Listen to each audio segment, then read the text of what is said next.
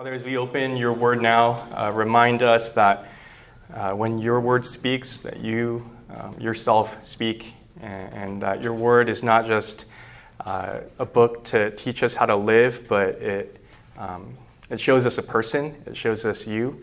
And so help us to read these words, to take in this truth with a desire to know you more, to be more like you, and to do that for the sake of your glory, your name.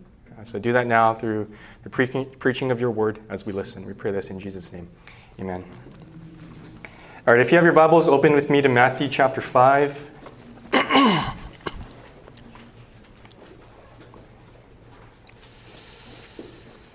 Matthew 5, and we're going to be in verses 38 to 48 for this evening.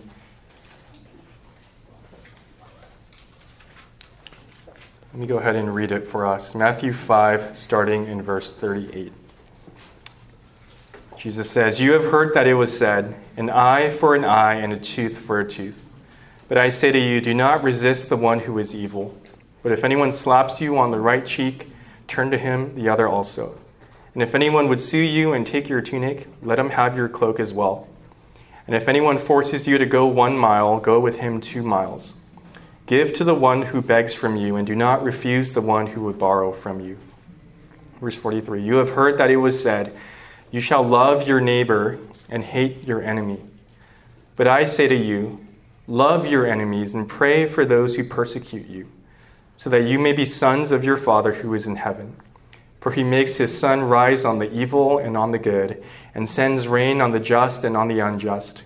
For if you love those who love you, what reward do you have? Do not even the tax collectors do the same? And if you greet only your brothers, what more are you doing than others? Do not even the Gentiles do the same? You therefore must be perfect, as your heavenly Father is perfect." This is the word of God. As we wrap up chapter 5, we are at Jesus' final two, "You have heard it said, but I say to you," statements. And as we've gone through this, we've said that in each of these statements, Jesus uses these examples of the Old Testament law to clarify and to illustrate this kind of surpassing righteousness that he talks about in verse 20, right? A righteousness that surpasses that of the scribes and the Pharisees. And unlike their righteousness, we learn that a true obedience that pleases God, right? A true obedience that God is looking for is not just about how close you can get to the line without crossing it, right? How close you can get to this commandment without breaking it, but it's about reflecting God's character. And as we've gone through this, hopefully you've been convicted of this, just seeing that God does have a high standard, right? Like he cares about our hearts. Well, if the Sermon on the Mount wasn't already convicting enough, and we arrive at our passage tonight, and John Stott, the commentator, he describes this passage as both the most admired and the most resented. He says that nowhere is the challenge of this entire Sermon on the Mount greater. Nowhere is the distinctness of Christian counterculture more obvious. That nowhere is our need for the power of the Holy Spirit more compelling. Because in our passage, as we just read, Jesus talks about loving those who are hard to love. Loving those people who have wronged you, or those who don't deserve your love, or those people who don't love you back. One of the things that Jesus talks about in these verses is revenge. And so as I was prepping the sermon, I was kind of trying to think through like sermon illustrations, Googling, things like that. And as I was like just reading on the internet, like it was eye-opening to see how much stuff on revenge there is out there. Like there's entire movies, entire songs and albums that are written about revenge, about getting back at the person who took something from you, or getting back at the ex who broke up with you. We see it on the internet. We see it on social media. Even this past week, I saw this video of this woman who had gotten fired from her job, and she like recorded like that conversation on her computer, and she posted it on the internet. And the company didn't really do it the right way. They weren't like super straightforward about it, and they were kind of like not transparent about it. So they were at fault. But she posted this video, and when the rest of the internet watched it, like people got angry. The CEO had to apologize, and she even got offers from other companies because like people watched this video. And granted, this company, like I said, should have handled it better. But the point is, we live in a culture that says that you get what you deserve, right? You pay for what you do wrong. You should be right at all costs. You get even when others wrong you.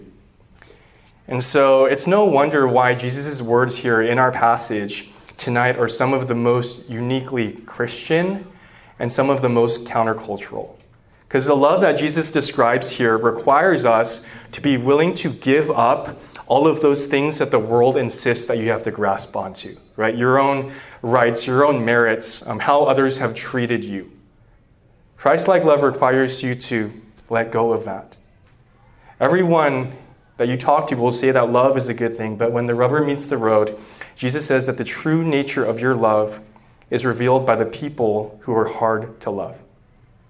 And as you hear me say that, maybe already there are certain names and certain faces that come to mind. And so as we go through this, it might actually be helpful if you think about those specific relationships or that specific person as we go through this.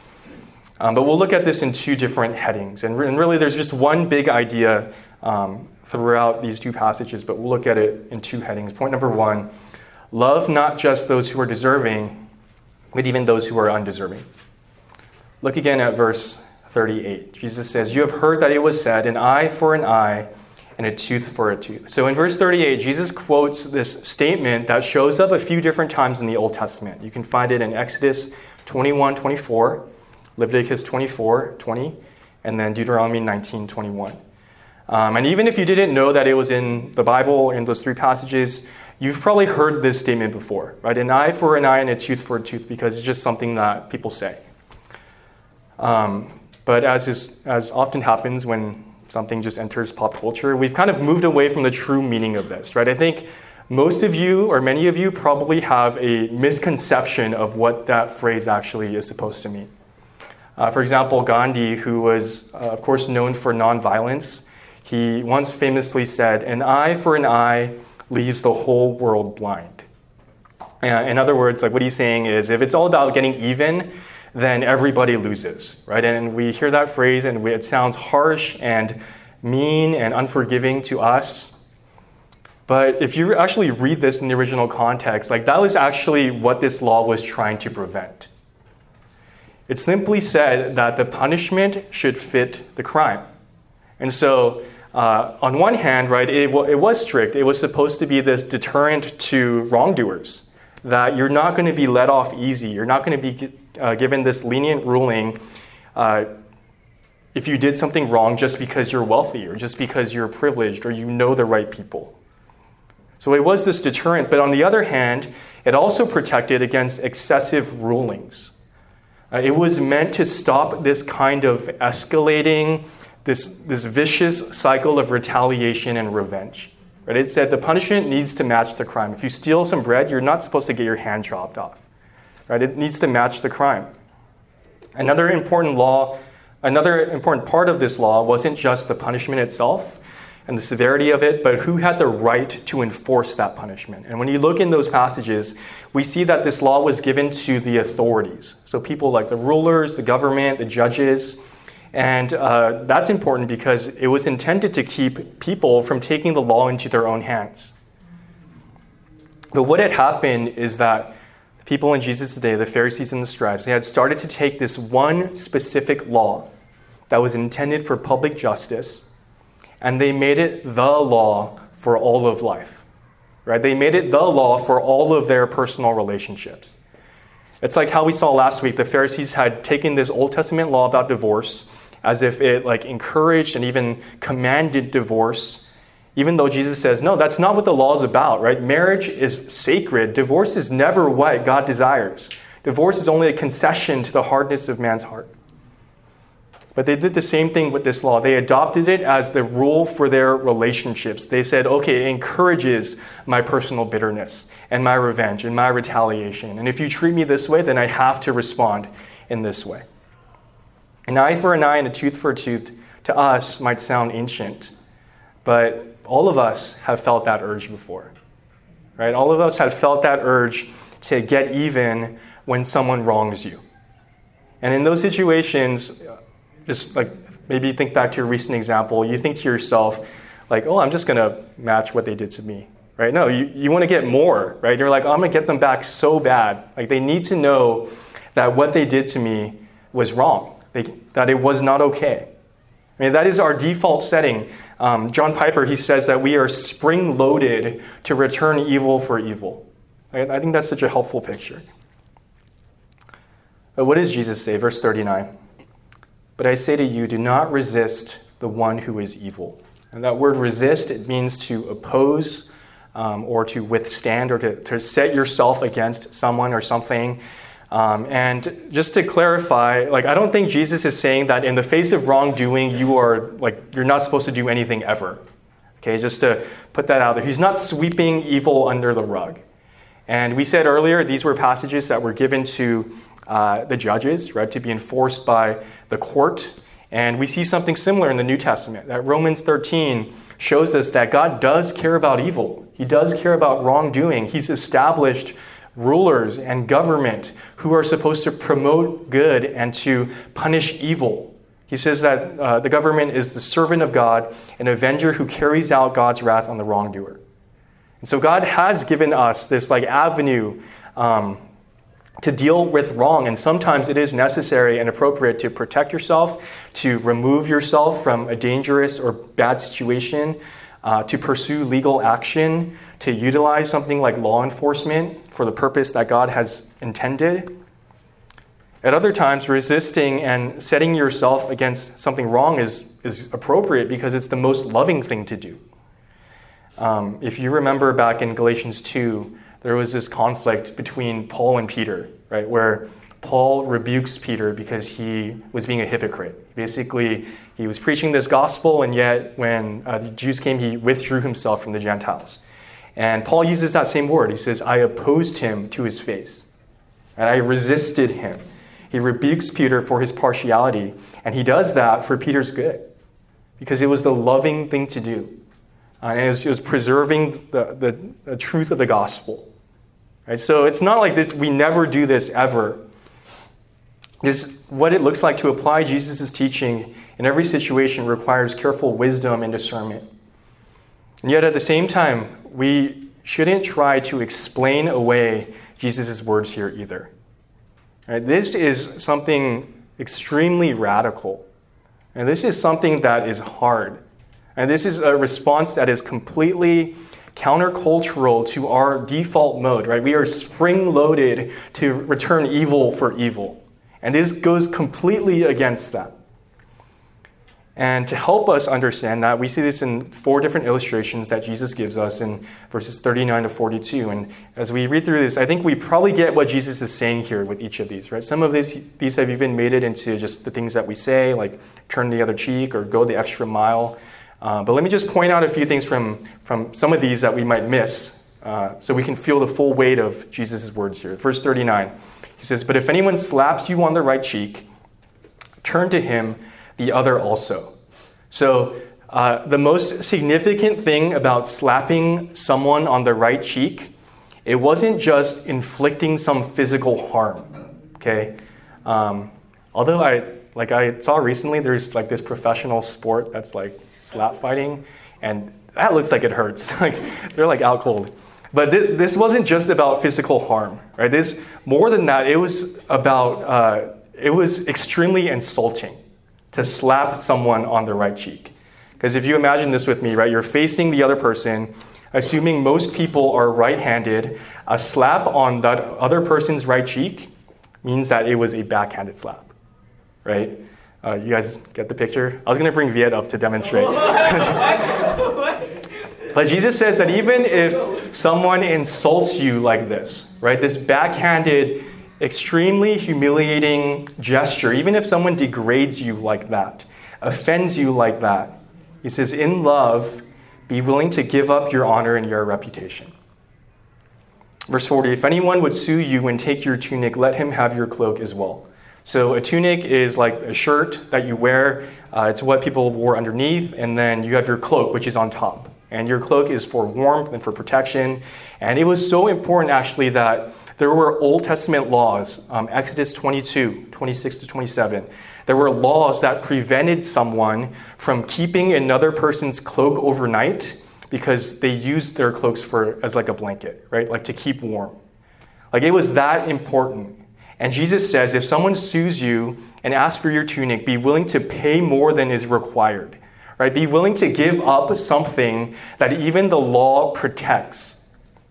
In other words, in love, be willing to give up your rights and the things you feel entitled to.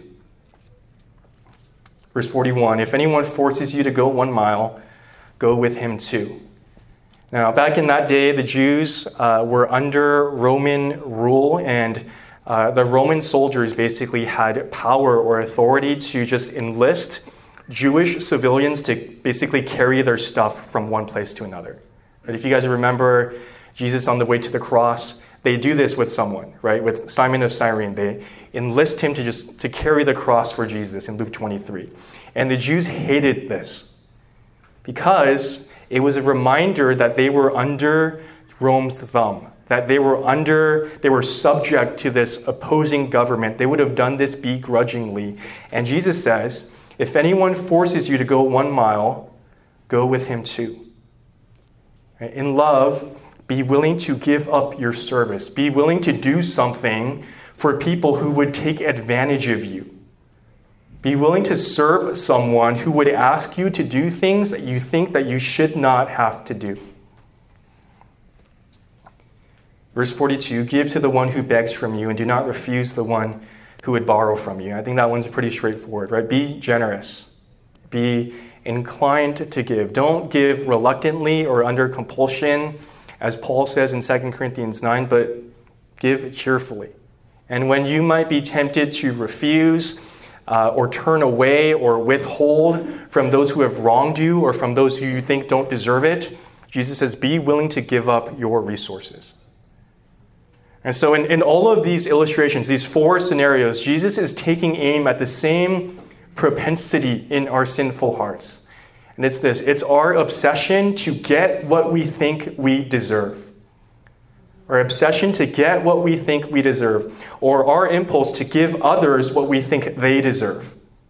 Right? And of course, we might not put it in those terms. We might call it something like fairness instead, like, I want to be fair.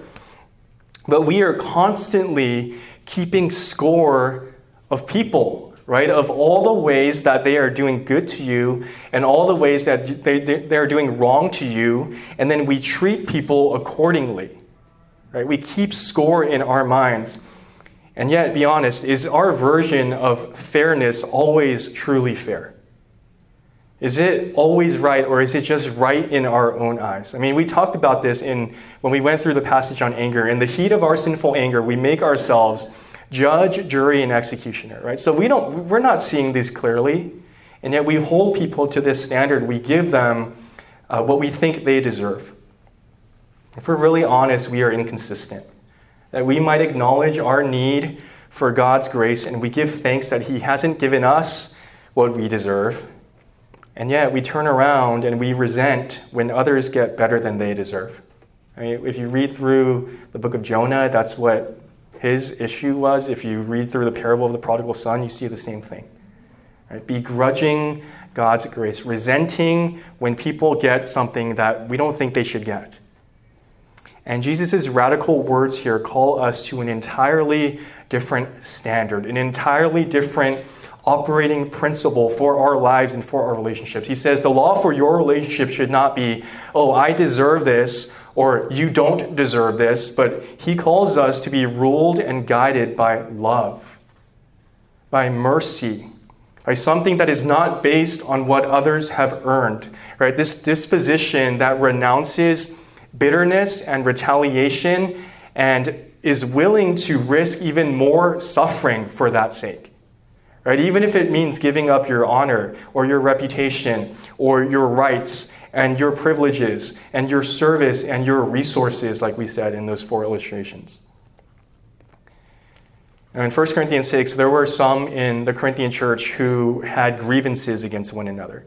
And what they were doing is they were actually dragging each other to court. They were suing each other. And Paul looks at that and he writes to them and he's like, what are you guys doing? Like, to have lawsuits at all with one another is already a defeat for you. And what Paul is doing there is he's not like putting down the judicial system. Okay? He's not saying that going to court is bad, but he's saying that the world will behave like the world. But as Christians, we are called to be different. He says in 1 Corinthians 6, he says, why not rather be wronged? Like, why not rather be defrauded?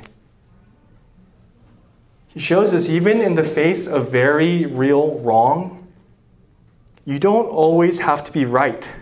Even if you are right, you don't always have to be right for the sake of love. And guys, that is so hard for us, right? Like, we always want to have the final word. If someone does something to us, we have to like at least do something. Like, show them it's not okay. This is not right. And Paul says, why not rather be wrong? And this is how we can operate as Christians. Why not rather be defrauded? So what about you, Beacon? Take inventory of your own life. What rights are you demanding? Like, what do you feel entitled to? What do you feel like you need to be right? And things in this area in your life, they need to be fair, right? They need to be equal. Who are the people in your life who you love less because you think they deserve less? Is there bitterness that you're harboring against someone, and because of that, you just can't treat this person in the way that God calls you to treat them? Where is Jesus calling you to be willing to say, why not rather be wronged instead of an eye for an eye and a tooth for a tooth? Listen to what Paul says in Romans 12, 17 to 21. It says, repay no one evil for evil, but give thought to do what is honorable in the sight of all. If possible, so far as it depends on you, live peaceably with all. Beloved, never avenge yourselves, but leave it to the wrath of God.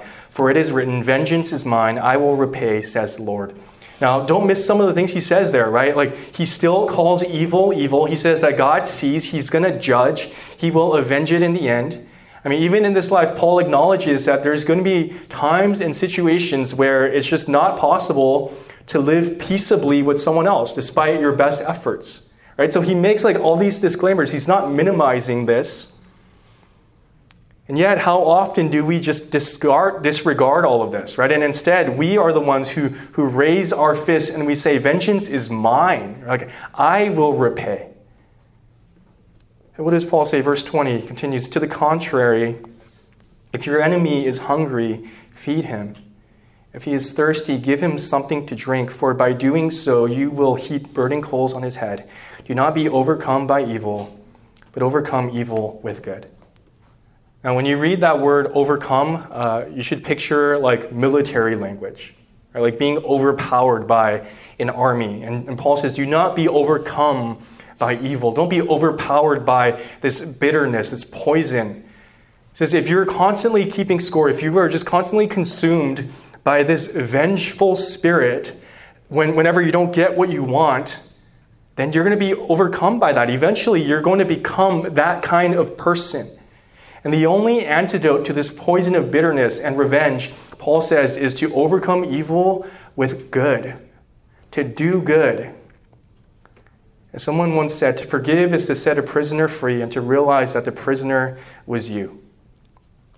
And I think this helps us realize that Jesus is not saying here, like, just be a doormat, right? Like, just let people walk all over you. Like, don't say anything. Like, just, weakness, right? Like, and we're afraid of that. We don't want to be known as that. But think about it. This is not weakness, but this is something that requires great strength. I mean, this is a self-control and a love for others that is so powerful that you are able to reject sinful retaliation. I mean, when someone cuts you off on the road, what is harder to do? To give into that anger and to like honk and cut them off, or like swear at them, give them the bird, or to just let it go, right? And to show forbearance and mercy. What's harder to do? And obviously, Jesus is the greatest example of this. While he's hanging there on the cross, the scoffers, the crowd, they are mocking him, and they say, if you are the Son of God, come down from the cross and save yourself. That he saved others, he cannot save himself. I mean, they are like striking at that exact nerve. They're saying, Jesus, you're weak because you're on the cross. If you're so strong, then prove it to us. And friends, we know that he proved it not by coming down from the cross, but by staying on there, by bearing our sins. And he did not save himself so that he could save others, right? For our benefit. So Paul, just like Jesus, says we resist revenge. We don't let ourselves get overcome by evil. We're also to go beyond that, right? Not just not doing something, but we are to go beyond that to an active love. We're to go beyond the refusal to repay evil to the resolve to overcome evil with good. And not only should you stop dwelling on getting what you think you deserve, but you should be actively seeking to love others better than they deserve. And that leads us to our second point. Love not just those who love you, but even those who don't love you back. Verse 43. Jesus says, you have heard that it was said, you shall love your neighbor and hate your enemy. Now in verse 43, Jesus quotes from Leviticus 19:18. Okay, and if you were to turn to that passage, you don't have to, but you would see in Leviticus 19:18, you would see that phrase, you shall love your neighbor. You'd see that it's in there. But you would also notice that hate your enemy is not in there. Okay, that verse talks about not taking vengeance or bearing a grudge against the sons of your own people. And it says, but you shall love your neighbor as yourself. I am the Lord. Right, so how did this happen? How did Jesus get this, what we have here in Matthew 5? Well, likely the Pharisees and the teachers of the law, they read that verse and they read phrases like the sons of your own people, right? Like caring for the sons of your own people. And they took other passages in Scripture, maybe like the imprecatory Psalms where the psalmist is praying like prayers against their enemies. And they took it to mean that, okay, if I'm commanded to love my neighbor, which is my friends, my family, like my kind of people, then I should also do the opposite to anyone who's not my neighbor, right? To the Gentiles, to those who are unlike me. If I'm called to love my neighbor, then maybe that means I'm called to hate my enemy. And in fact, one of the phrases that was floating around in one of the Jewish communities in that day was this: love the brothers, hate the outsider. And in verses, we said earlier in verses 38 to 42, right, we saw that people took one law, this like kind of random law about public justice, an eye for an eye and a tooth for a tooth. They took this one law and they made it the law for their relationships.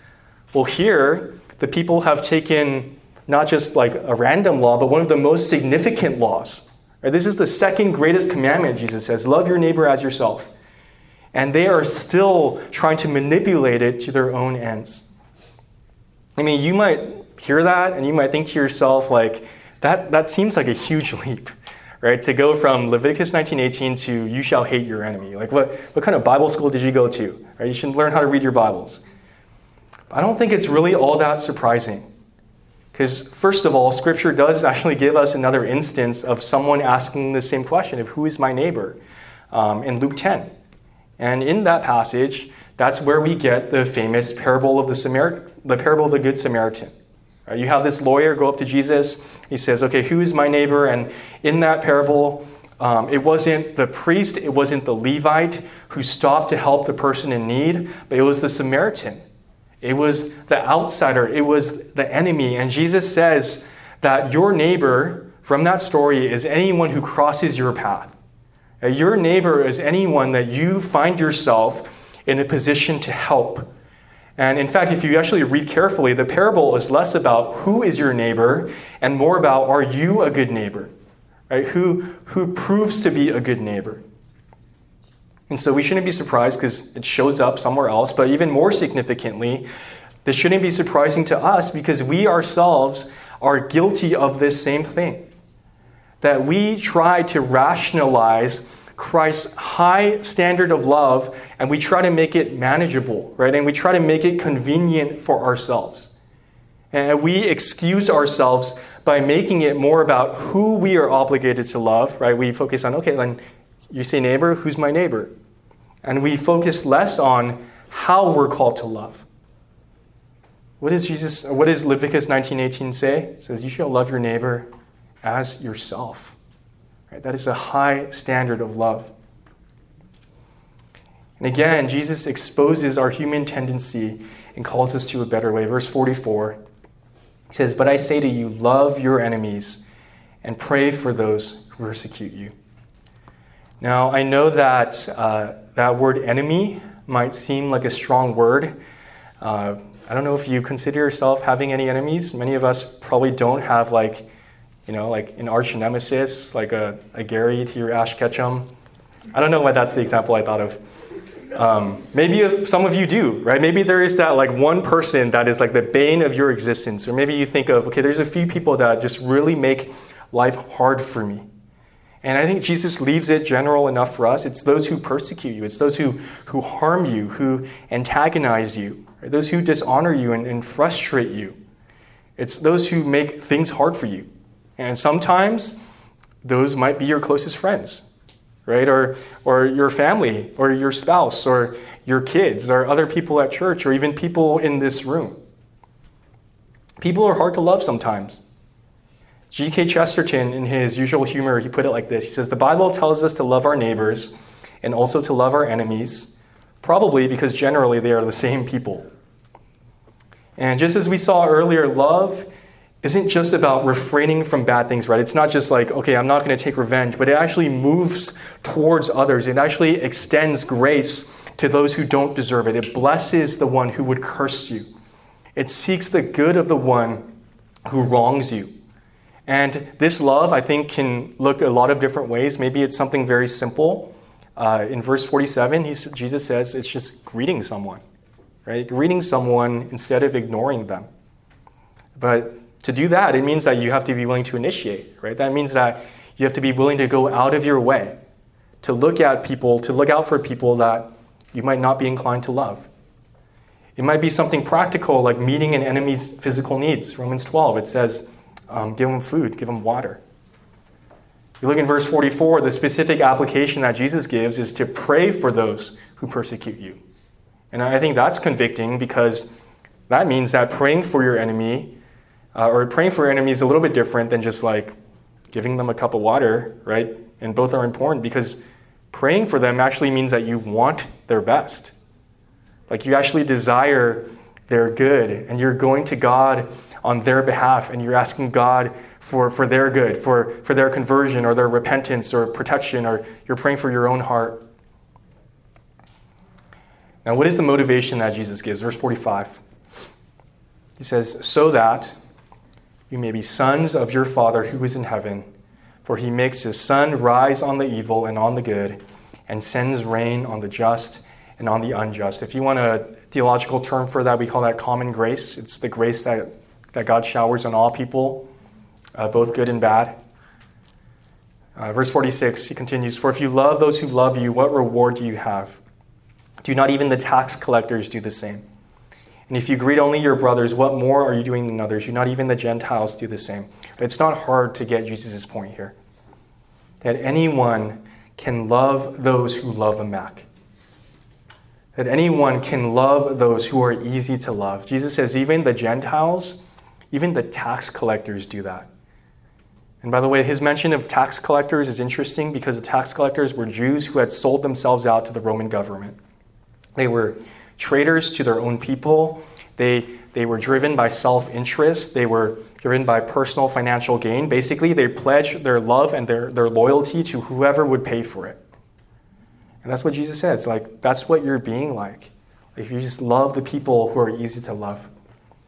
If you only love others because of what's in it for you and what you can get back, if those are the only kinds of people that you love, then at some point you have to ask yourself, are you really loving them? Or are you just loving their love of you? I mean, why should how someone treats you affect how you love them? Do you want to know if you are really loving? And what about those people who don't love you back? Loving your enemy is hard, and it is unnatural, but it is the kind of love that God shows us. Jesus says, When Jesus says, so that you may be sons of your Father who is in heaven, he's not saying that somehow you earn yourself into God's family based on how well you keep this commandment. No, he's not talking about that. He's talking about family resemblance. Right? If you are a son of your father, then you resemble your father. It's like how people say that you are the spitting image of your parents, that you look like them, you act like them, you reflect their characteristics. And Jesus says one of the most powerful, most significant ways that we can imitate God, that we can show God off to a watching world, that we can reflect him, is when we love those who don't deserve it. When we love those who don't love us back, because that is the kind of love that God shows. And his love does not discriminate like ours so often does. He sends sun and the rain on the just and the unjust. And 1 John 4:12 says that when we love like that, we get this opportunity to bring God's love in this real and tangible and visible way into our relationships. It says, no one has ever seen God, but if we love one another, God abides in us, and his love is perfected in us. Or another translation says, his love is brought to full expression in us. It's a similar idea in verse 48, right? Jesus says, you therefore must be perfect as your heavenly Father is perfect. We've said throughout our series, verse 48 shows us that this surpassing righteousness that Jesus talks about is not just about obeying commandments, but about reflecting God's character. But I think specifically how it ties in with our passage for tonight is it shows us that this is perfect love. Right? This is a love that is whole and complete and pure. This is a love that is unlike the world's cheap, conditional version of love. And there is no greater way for Jesus' disciples to reflect the perfect Father than by showing this perfect kind of love. And yet we read that, right? That standard, you therefore must be perfect. And we realize that we fall short. And none of us reads this and walks away feeling good about ourselves and thinking, I've loved difficult people so well this week. Right? We read this and we say to ourselves, who can do this? You therefore must be perfect. Who can do that? And what hope do we have?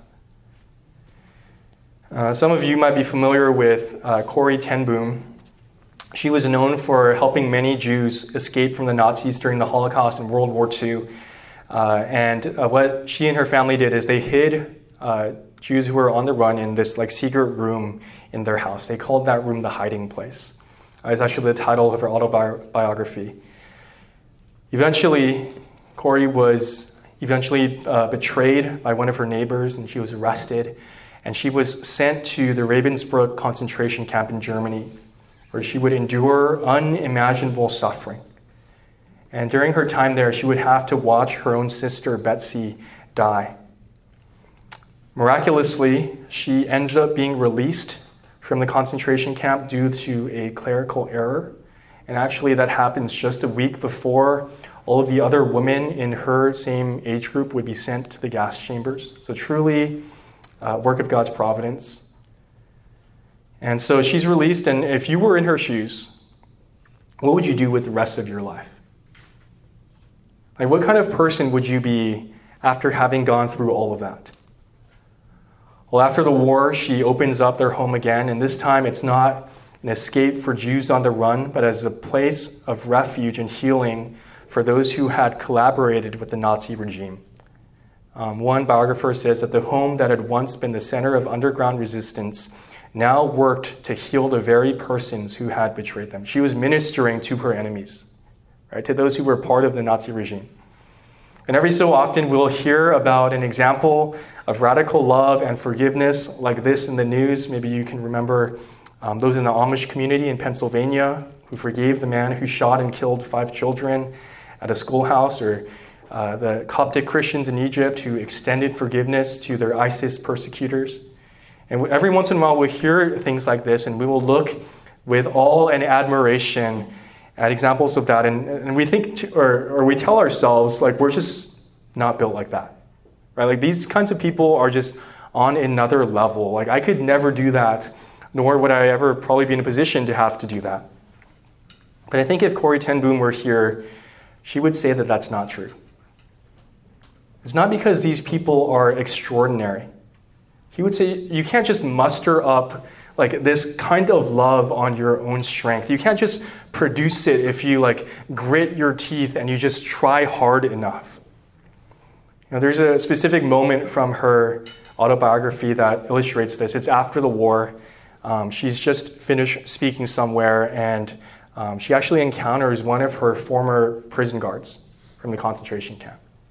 And this is what she writes. She says, "It was at a church service in Munich that I saw him. The former SS man who had stood guard at the shower door in the processing center at Ravensbrück. He was the first of our actual jailers that I had seen since that time, and suddenly it was all there. The room full of mocking men, the heaps of clothing, Betsy's pain-blanched face. And he came up to me as the church was emptying, beaming and bowing. 'How grateful I am for your message. To think that, as you say, he has washed my sins away.' And his hand was thrust out to shake mine. And I, who preached so often the need to forgive, kept my hand at my side." She says, "I tried to smile. I struggled to raise my hand. I could not. I felt nothing, not the slightest spark of warmth or charity. And even as the angry, vengeful thoughts boiled through me, I saw the sin of them. Jesus Christ had died for this man. Was I going to ask for more? Jesus, I cannot forgive him. Give me your forgiveness. And I can lift my hand. I can do that much. Jesus, you supply the feeling." And as I took his hand, the most incredible thing happened. From my shoulder, along my arm, and through my hand, a current seemed to pass from me to him, while into my heart sprang a genuine love for this stranger that almost overwhelmed me. My eyes filled with tears. "I forgive you, brother, with all my heart." And I had never known God's love so intensely as I did then. Here's the key part. She says, "And I so discovered that it is not on our forgiveness any more than on our goodness that the world's healing hinges, but on Christ's. That when he tells us to love our enemies, he gives, along with the command, the love itself. When he tells us to love our enemies, he gives, along with the command, the love itself. Like I said, none of us looks at Jesus' perfect standard of love and walks away feeling good about ourselves, right? We have fallen short in so many ways, but Jesus does not ask us to do what he has not first done himself. And guys, when it feels utterly impossible to, in love, turn the other cheek, you can look to Jesus, who was spat on, who was beaten, who was humiliated, and yet it says that when he was reviled, he did not revile in return, that when he suffered, he did not threaten, but he continued entrusting himself to him who judges justly. That when everything in you wants to grasp on to your own rights, your own privileges, your own entitlements, your own version of what's fair, when you want to resist going the extra mile for your enemy, you can look to Jesus, who did not count equality with God a thing to be grasped, but he emptied himself and he took the form of a servant. He humbled himself by becoming obedient to the point of death, even death on the cross. When you would rather be tight-fisted with your service and your time and your resources rather than generously use them to serve the person that you think doesn't deserve it, you can look to Jesus, who for your sake became poor so that you by his poverty might become rich. And when the idea of praying for your enemy and desiring any ounce of good for them is just absolutely bewildering to you, you can look to Jesus, who prayed for his enemies. And he said, "Father, forgive them, for they do not know what they are doing." Romans 5 says, "For while we were still weak, at the right time, Christ died for the ungodly. For one will scarcely die for a righteous person, though perhaps for a good person one would dare even to die. But God shows his love for us in that while we were still sinners, Christ died for us." That while you were undeserving, while you were still God's enemy, Christ loved you. And the good news for us is that his love is not just this standard that we're supposed to meet. It's not just an example for us to follow, but it is what transforms us and enables us to love the way that he does. As Corrie ten Boom says, when he tells us to love our enemies, he gives along with that command the love itself. In Luke chapter 7, Jesus is eating at a Pharisee's house. And there's a woman, and actually the passage just identifies her as a sinner. Right? There's this woman who walks in, and much to the Pharisee's indignation, she starts to wash Jesus' feet. She does it with her hair, anoints his feet with ointment, and it is this really interesting scene because you could not have any more polar opposites of society in the same room. Right? The Pharisees and this sinful woman. And do you remember what Jesus said to those respectable and those religious Pharisees who had all the head knowledge? He says to them, "He who has been forgiven little loves little."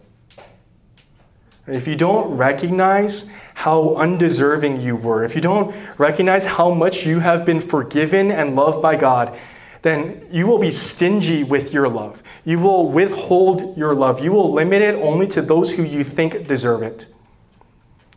But if you recognize that you have been forgiven much, then you will love much. And so here's what you can, and here's where you must start if you want to grow in this. Can you see how God has loved you? Can you see how God has been merciful to you, how he has treated you better than you deserve? Can you see how he continues to shower his love on you even now? I mean, when you think about your life, can you point to specific examples, specific evidences in your life and give thanks for them? How well do you know his love for you? And as you meditate on that, you realize that God's love for you is not cheap. It's not shallow. It's not easy. It's not dependent on your own merit or what you've done.